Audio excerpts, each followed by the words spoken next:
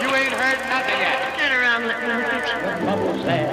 What am I going to do? Frankly, my dear, I'm going to make him an offer. You talking to me? Are you not entertained? I don't know who you are. Why so serious? When I'm good, I'm very good. Simple. But when I'm bad, I'm better.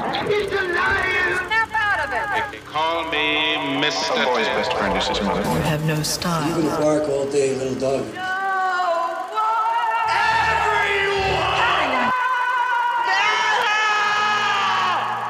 Fasten your seatbelts. It's going to be a bumpy night.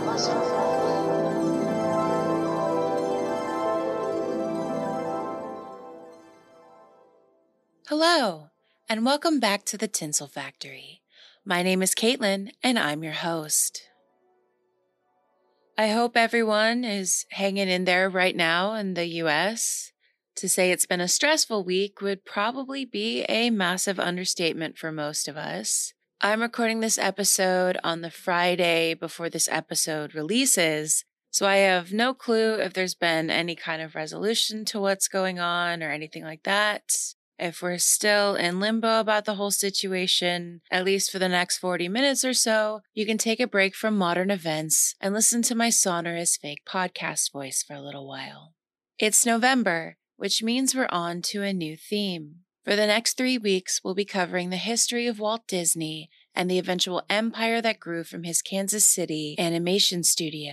This week, we're talking about the man that started it all, Walt Disney, an animator, innovator, and yes, someone with less than savory viewpoints and a dark side.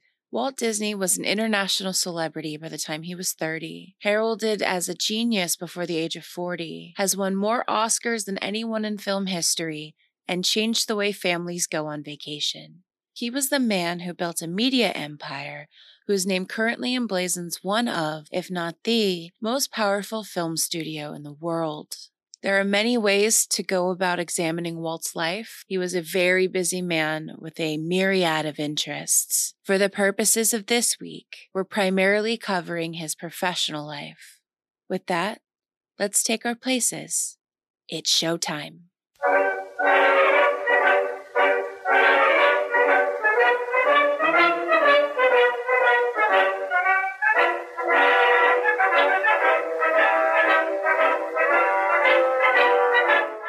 Born on December 5th, 1901, in the Chicago neighborhood of Hermosa, Walter Elias Disney was the fourth son of Elias and Flora Disney.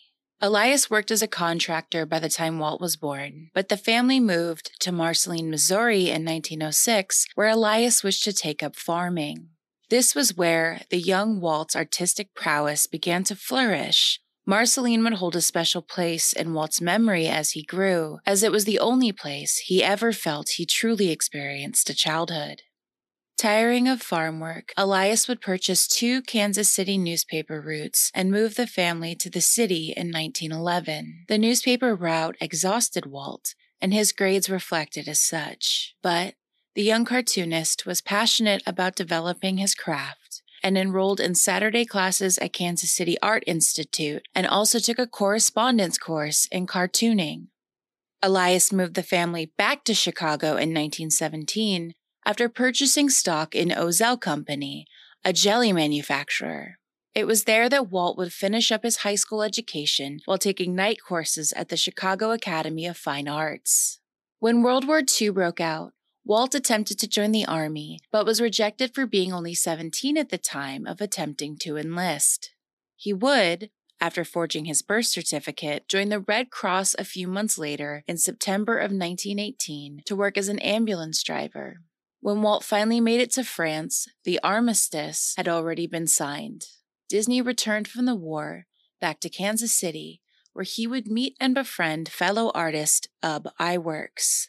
Disney and Iwerks were both employed at a commercial art studio. There, Walt began making a decent amount of money. This allowed him to spend nights on the town, most of which included trips to the cinema. After being laid off from the art studio, Walt and Iwerks then opened up the Iwerks Disney Commercial Artists, but did not manage to attract many customers. The two, in order to pay the bills, got jobs at the Kansas City Film Ad Company, where Walt's interest in cartooning would expand to the world of animation. Walt began studying animation, starting with several library books, including Edward Muybridge's Human Figures in Motion and a book about animating for film. He also studied on how to create characters, format a story, and eventually borrowed a camera to put what he'd learned into practice. He would spend his free time creating short animated films. The cartoons made Walt locally famous, allowing him to start his own animation company, despite the fact that the sale of the cartoons wasn't enough to cover his overhead. Undeterred, Walt started the Laugh-O-Gram Studios. He was 20 years old. The Laugh-O-Gram cartoons, which played at a local theater, were incredibly popular, allowing Walt to hire several animators, including Ub Iwerks. The company didn't last long, and by 1923, Walt couldn't manage to even pay the phone bill, much less anything else. In a last-ditch effort, he scraped together whatever he could find to finance Alice's Wonderland, a 12-minute silent film that combined a live-action Alice with an animated Wonderland. Laugh-O-Gram folded in late 1923.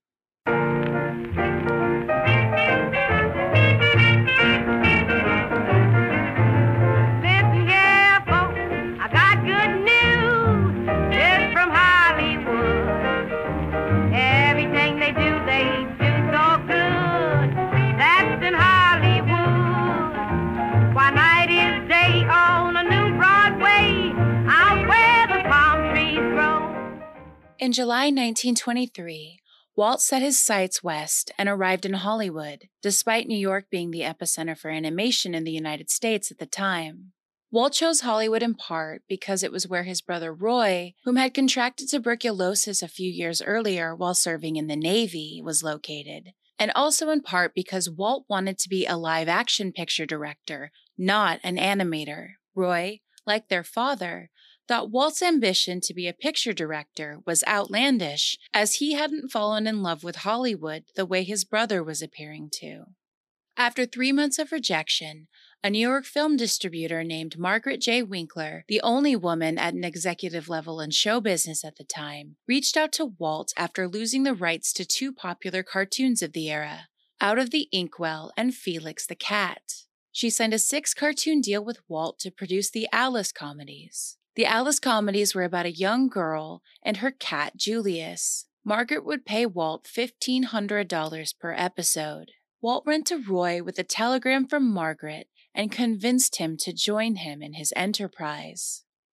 They started their business in the back of a real estate office. Walt handled the creative, while Roy set out to acquire financing while looking after general upkeep as well. This was the birth of Disney Studios. While Roy was eager to help out his little brother, he was no animator, something Walt was in dire need of.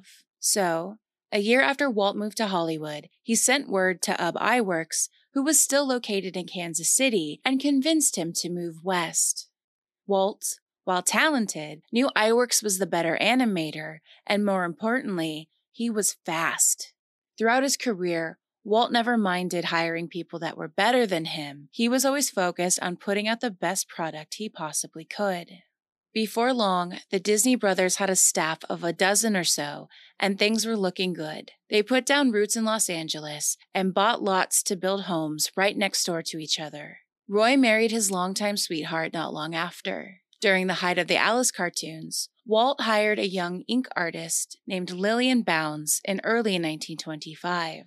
The two fell in love and were married by July of the same year.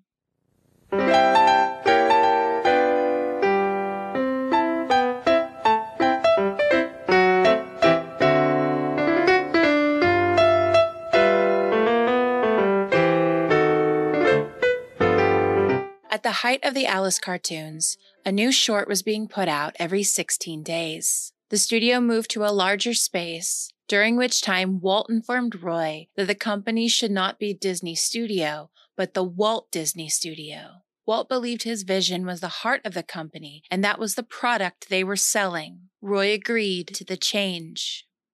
After Margaret Winkler gave distribution duties over to her new husband, Charles Mintz, Mintz requested a new cartoon from Disney as Alice was slipping in popularity. The cartoon was intended to be distributed for Universal Pictures in 1927. With Iwerks, Walt created Oswald the Lucky Rabbit to compete with the Fleischer brothers' Felix the Cat. Iwerks handled the animation, and Disney wrote the scripts. Universal was so impressed by the first sketches they saw of Oswald that they immediately ordered 26 episodes.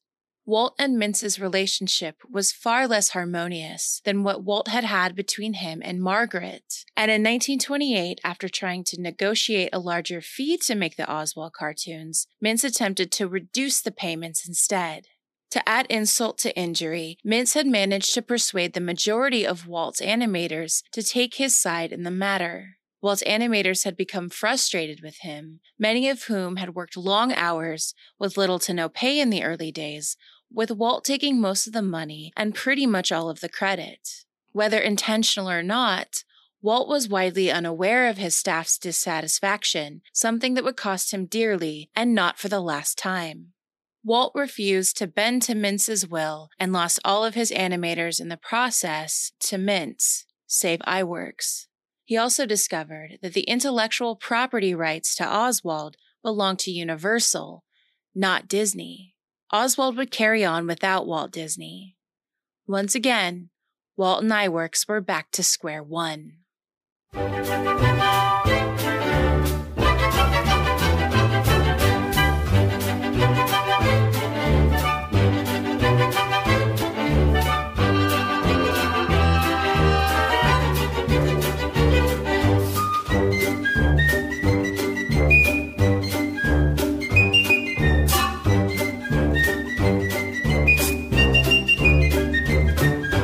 Walt was down, but he certainly wasn't out. After a series of intense brainstorming sessions with Iwerks and Roy, Walt came up with the idea for a character that they would own outright. The character that Walt and Ub developed was none other than Mickey Mouse. After receiving Walt's original sketches of the character, Ub refined them to ensure he would be easy to animate. Walt provided the voice until 1947. While Steamboat Willie would be the first cartoon featuring Mickey Mouse to be seen by the public at large, it was the third they actually made. The first two, Plain Crazy and The Gallopin' Gaucho, could not find a distributor. Always looking for new technology, their third short, which was also the first to feature sync sound, would not only be the first sync sound cartoon, but would ensure Walt's rise to success. The cartoon, which they had also struggled to distribute, debuted in 1928. Mickey Mouse became an almost overnight sensation and remains to this day as one of the most prevalent images to stem from American culture. The eventual licensing and merchandising of Mickey Mouse and his crew on anything and everything would cause a huge wave of revenue for Disney. Walt would also become the first household name of animation. As they had done with Oswald, Walt and his brother Roy believed that they were not receiving enough of the profits from Steamboat Willie's distribution. Once again, Walt tried to get more money from their new distributor, Pat Powers, who not only refused to pay him more, but canceled his contract with the Disneys in the process. This time, Iwerks left Walt and signed with Powers, whom promised him a studio under his own name. That same year, Lillian suffered a miscarriage. The mounting professional and personal pressure caused Walt to experience a nervous breakdown in 1931. His doctor's prescription? A vacation, the first real one of Walt's life. Hi-ho, hi-ho, hi-ho, hi-ho, hi-ho, it's home from work we go. Hi-ho, hi-ho, hi-ho, hi-ho, hi-ho, it's home from work we go. Hi-ho.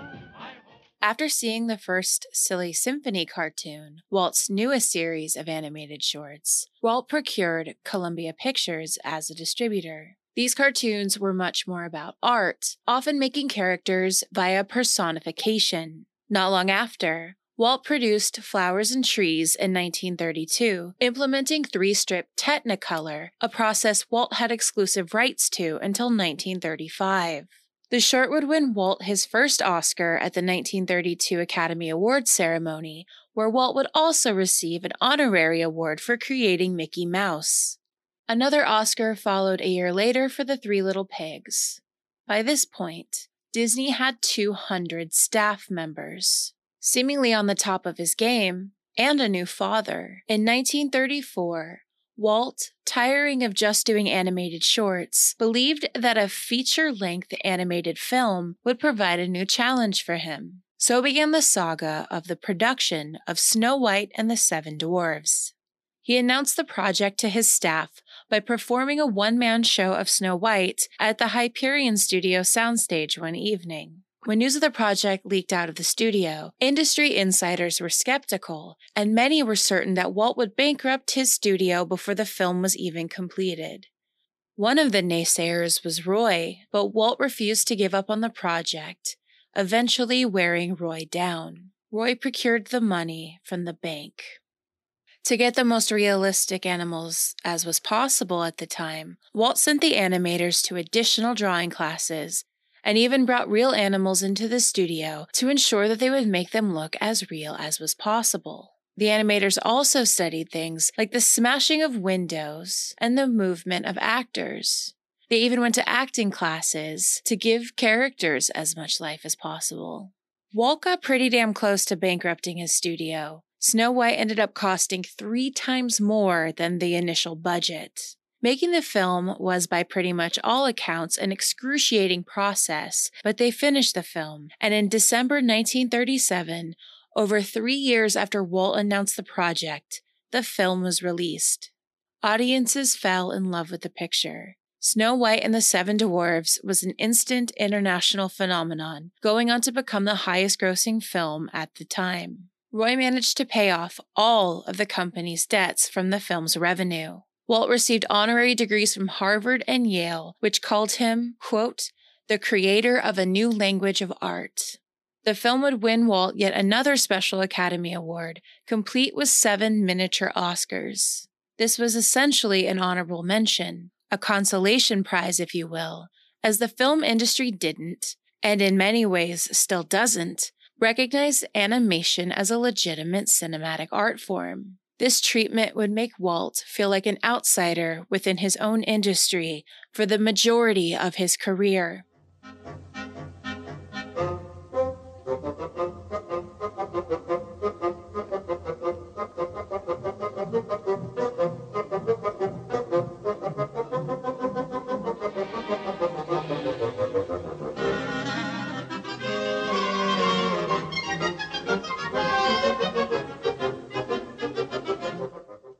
Now the worldwide leader in animation, Walt's new goal became to release an animated feature film every 6 months. These films, like Snow White, would be widely based on fairy tales and folklore most cinema-goers would be familiar with.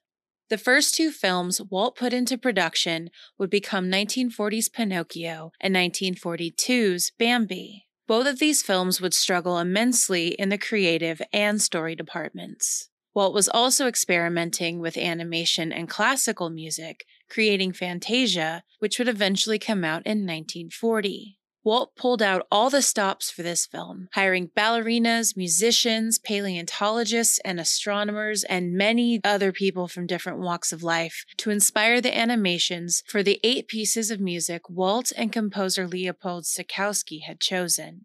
Now, with 3 features in production, the Walt Disney Studio needed a lot more space. Walt moved the company from the Hyperion Complex in Silver Lake over the hill to Burbank, the studio's home to this day. Walt built the studio from the ground up, ensuring that his staff would want for nothing while they were on the lot. The facility had a restaurant, a gym, a hair salon, and a gas station, to name a few. They moved in on December 26, 1939. When released, Pinocchio would perform quite well in the U.S., but the beginning of World War II had, unsurprisingly, led to a massive drop in European box office revenue, where Snow White had been particularly successful. This landed the company in severe debt, having had to heavily borrow from Bank of America to fund not only the films, but Walt's Dream Studio as well. At Roy's behest, the Walt Disney Studio went public in 1940. Fantasia, while ambitious, was woefully uneven and was quite polarizing with audiences and critics alike. Many theaters couldn't even exhibit the film, as they did not possess the sound equipment required to show it. The losses from Fantasia meant that the studio was unable to pay its shareholders their quarterly earnings. This led to massive salary cuts, a stricter corporate hierarchy, and certain perks being given only to the highest level individuals. The salaries varied so drastically between the lower-level animators to the master animators that many of the lower individuals within the company couldn't even afford to eat in the company cafeteria. Once the company had made public, which meant the salaries were made public, Walt's employees saw that his top creative team members were making anywhere between 5 to 10 times less than him, the woman working in ink and paint at the time 100 times less. Walt, while previously generous with employee amenities and known for walking the halls to see his employees, was now locked up in his office, a sea of secretaries serving as his guards. This rapid change from the family-style studio at the Hyperion facility to the industrialized one at the new Burbank location was a punch in the gut to the animators who had been loyal to him, some for over a decade. They weren't the only ones in town who were fed up.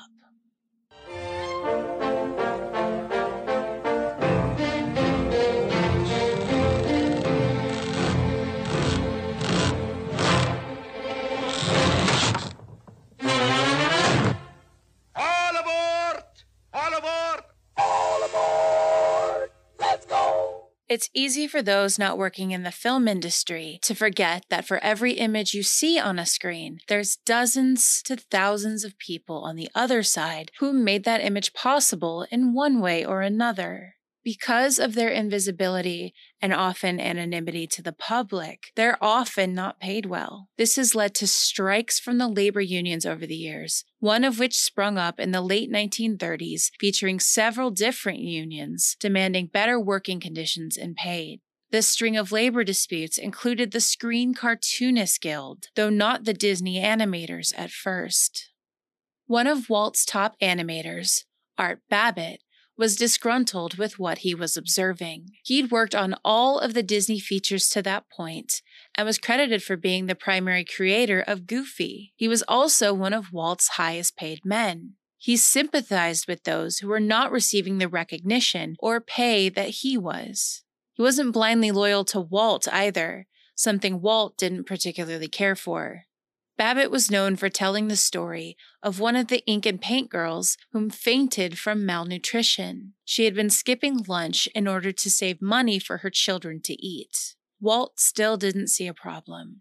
Not for the first time, Walt didn't believe his animators would go against him. They were his boys, after all. Walt really didn't like the idea of a union coming in and telling him how to run his studio either.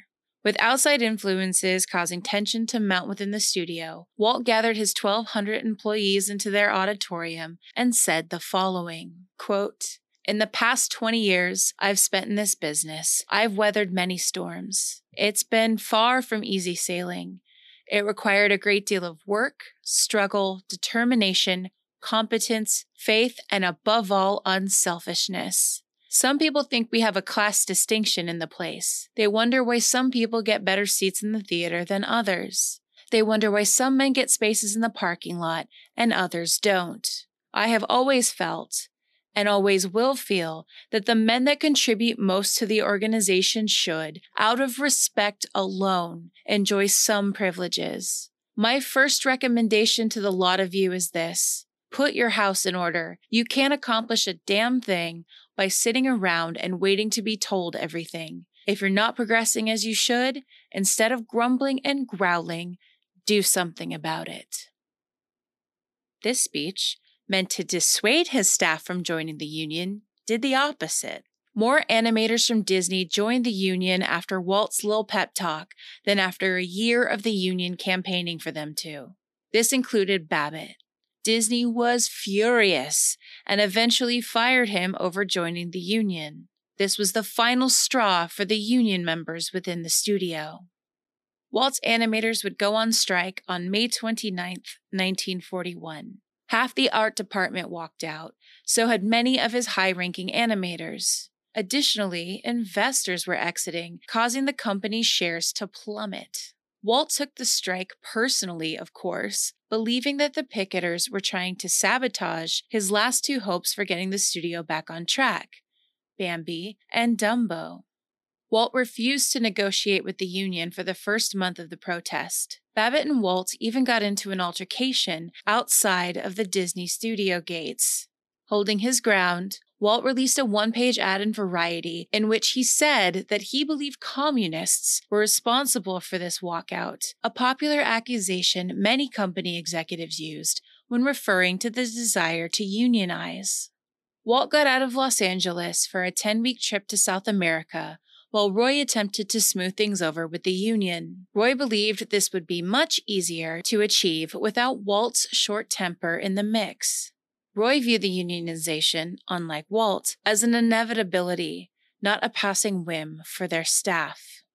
While an agreement was met by October 1941, giving the animators almost everything that they had asked for, it affected the production of Dumbo, which had to be finished as cheaply as possible. Many of the animators left for other companies. In fact, when the protests were over, Walt's 1,200 employees were down to a little over 600.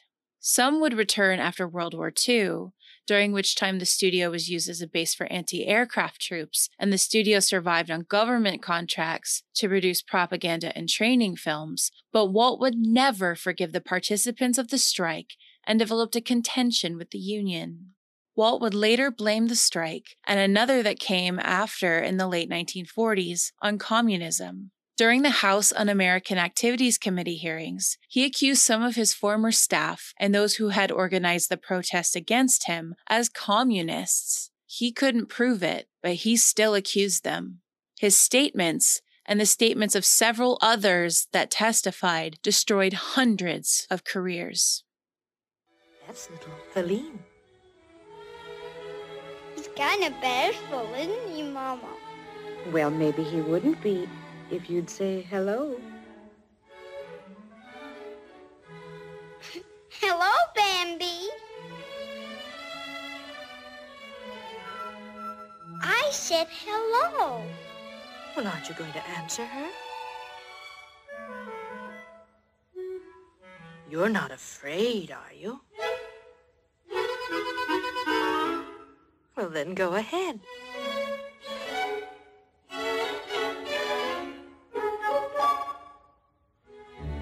Go on. Say hello. Hello. While Dumbo turned out to be pretty financially successful, Disney's next release was not. Believe it or not, it was Bambi, a film he had been trying to finish for 5 years. While heralded as being ambitious, the film did not provide the box office numbers Walt needed. It didn't even break even on its first run.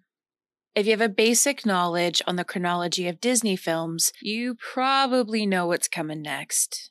It's a film most of you have probably never seen, as it's never been made widely available in the US for home viewing. That film is Song of the South. After World War II, Walt shifted his focus from European folk tales to Americana, specifically the tales of Uncle Remus, something Walt had optioned in 1939. The film takes place in the South after the Civil War.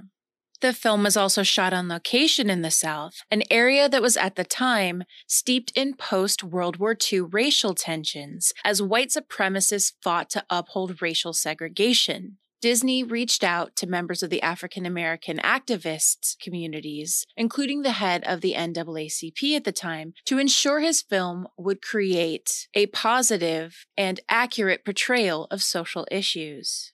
They encouraged him to do so, hoping he would bring a positive image to the African American community, but did warn him to stay away from stereotypes, including having former enslaved characters sing happy tunes on plantations. Disney listened to what they had to say, but ultimately went with his gut. You know what that movie has a lot of? Former slaves singing about being happy about being on a plantation. At the premiere of the 1946 film, the actor whom had played Uncle Remus, one of the lead actors of the film and the singer of its most popular song, Zippity Doo Dah, wasn't allowed into the theater in Atlanta that had previously housed the premiere of Gone with the Wind.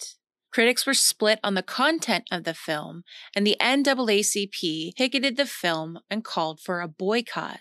Disney couldn't understand why people didn't like the film and blamed communists once more. The film is controversial to this day, chock full of negative racial stereotypes and idealized views of the master-slave relationship. Song of the South is unavailable to view in the US market legitimately, but of course there are links out there should you wish to seek it out. To this day, Song of the South remains a stain on Walt Disney's legacy. I'd say the first thing you need is a pumpkin. But a pumpkin? Mm-hmm. Now the magic words.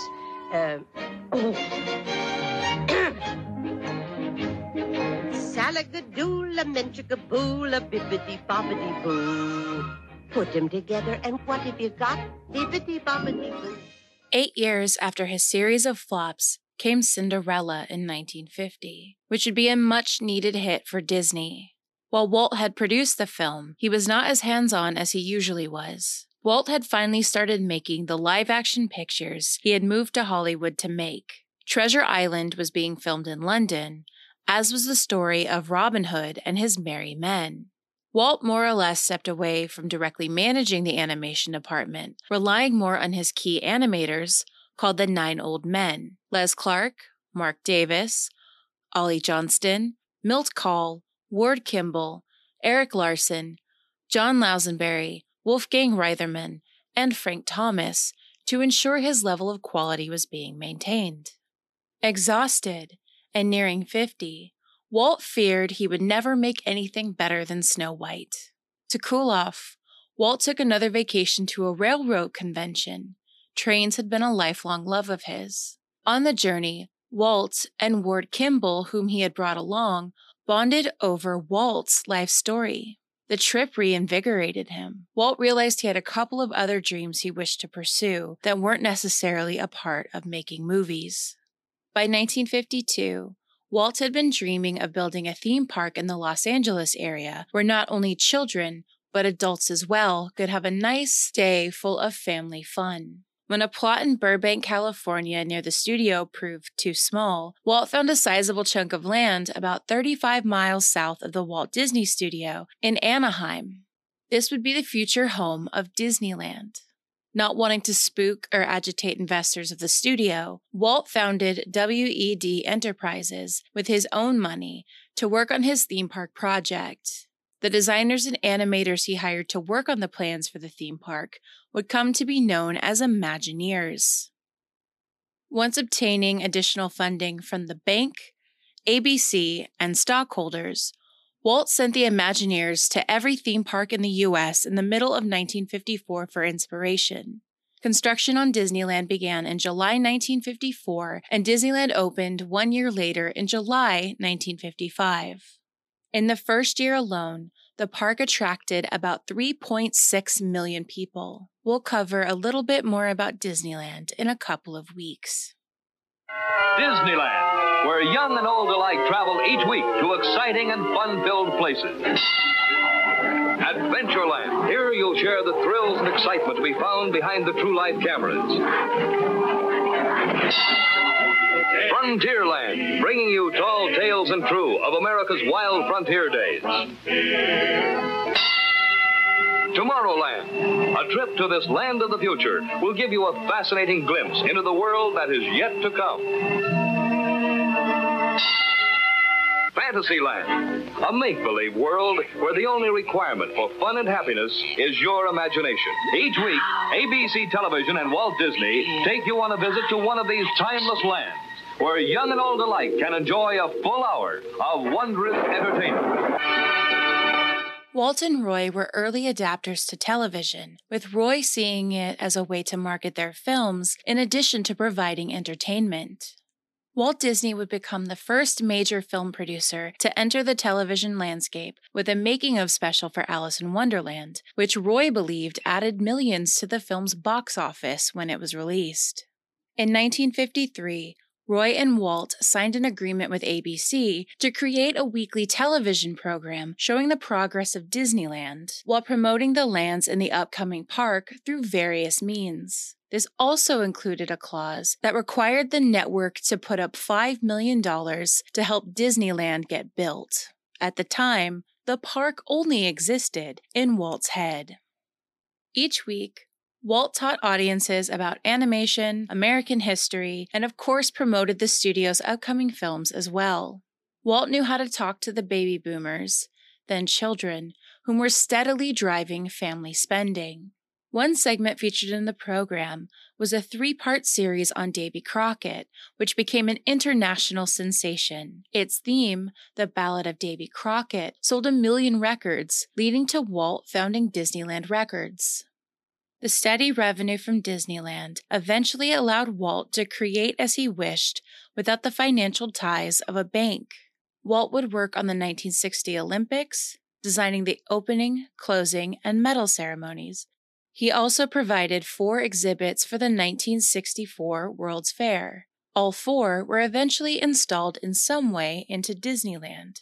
The Carousel of Progress, Great Moments of Mr. Lincoln, the Magic Skyway, and It's a Small World. Walt also started plans in late 1965 to build a theme park in Florida. Despite his focus on the television show and other endeavors, he also oversaw Lady and the Tramp, the first animated CinemaScope film, and Sleeping Beauty, the first animated 70mm film. Think IMAX. It's supercalifragilisticexpialidocious, even though the sound of it is something quite atrocious. If you say it loud enough, you'll always sound precocious. Supercalifragilisticexpialidocious.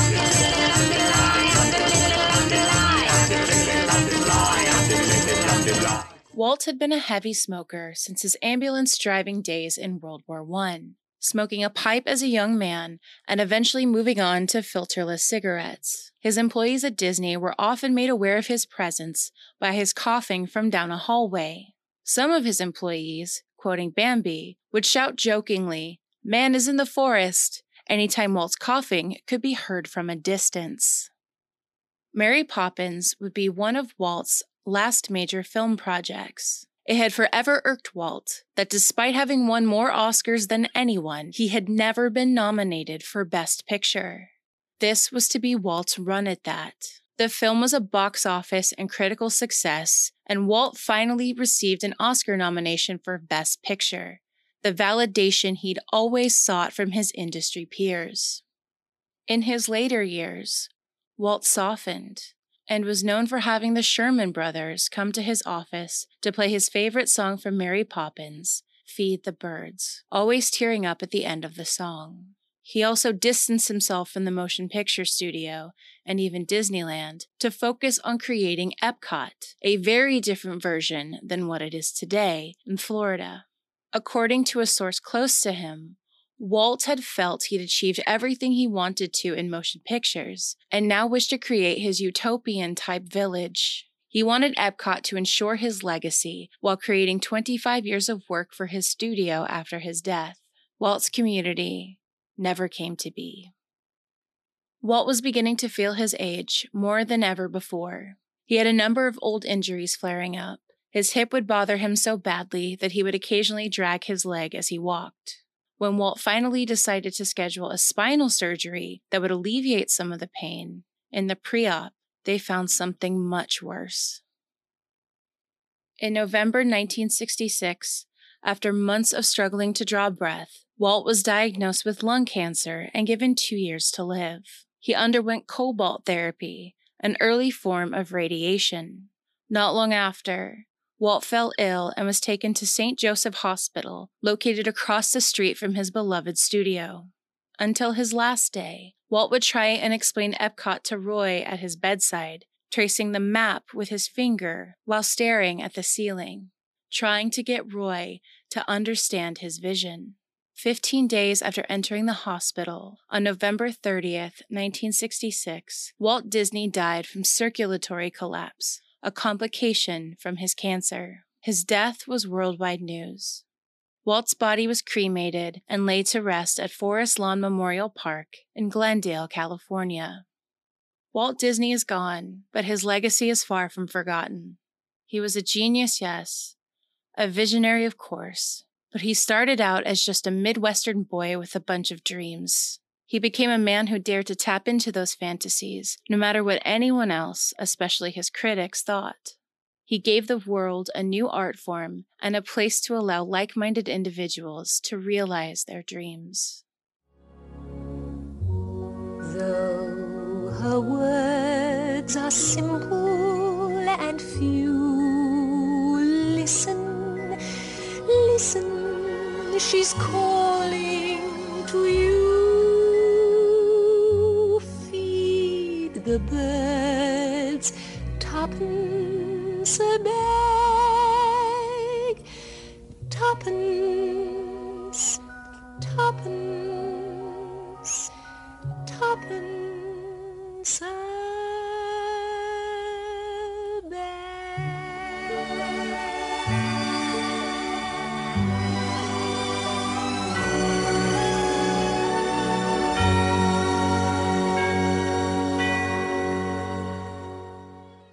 That's it for this week. If there's anything you'd like me to cover in the future, please reach out on social media, where I also post photos for each episode, at Tinsel Factory Pod on Instagram, at Tinsel_Factory on Twitter, on Facebook at The Tinsel Factory, or you can always email me at tinselfactorypod@gmail.com. I do as much research as I can in the week it takes me to write and produce each episode, so if I got anything wrong, please email me and I will correct it on a future episode. I'm relying on word of mouth to get this podcast out for the time being, so if you could rate, review, and subscribe, and even share it on your social media pages so that other people might find this podcast, that would be a huge help. Also, just a heads up, I'm taking Thanksgiving week off because there's no way I'm going to be able to get this set up to my family's and back without breaking something. I am very clumsy, and when I'm in my hometown, super lazy. Next week, A World Without Walt, and what became of Walt Disney Studios without its namesake founder. Thanks again for listening, and until next time, that's a wrap.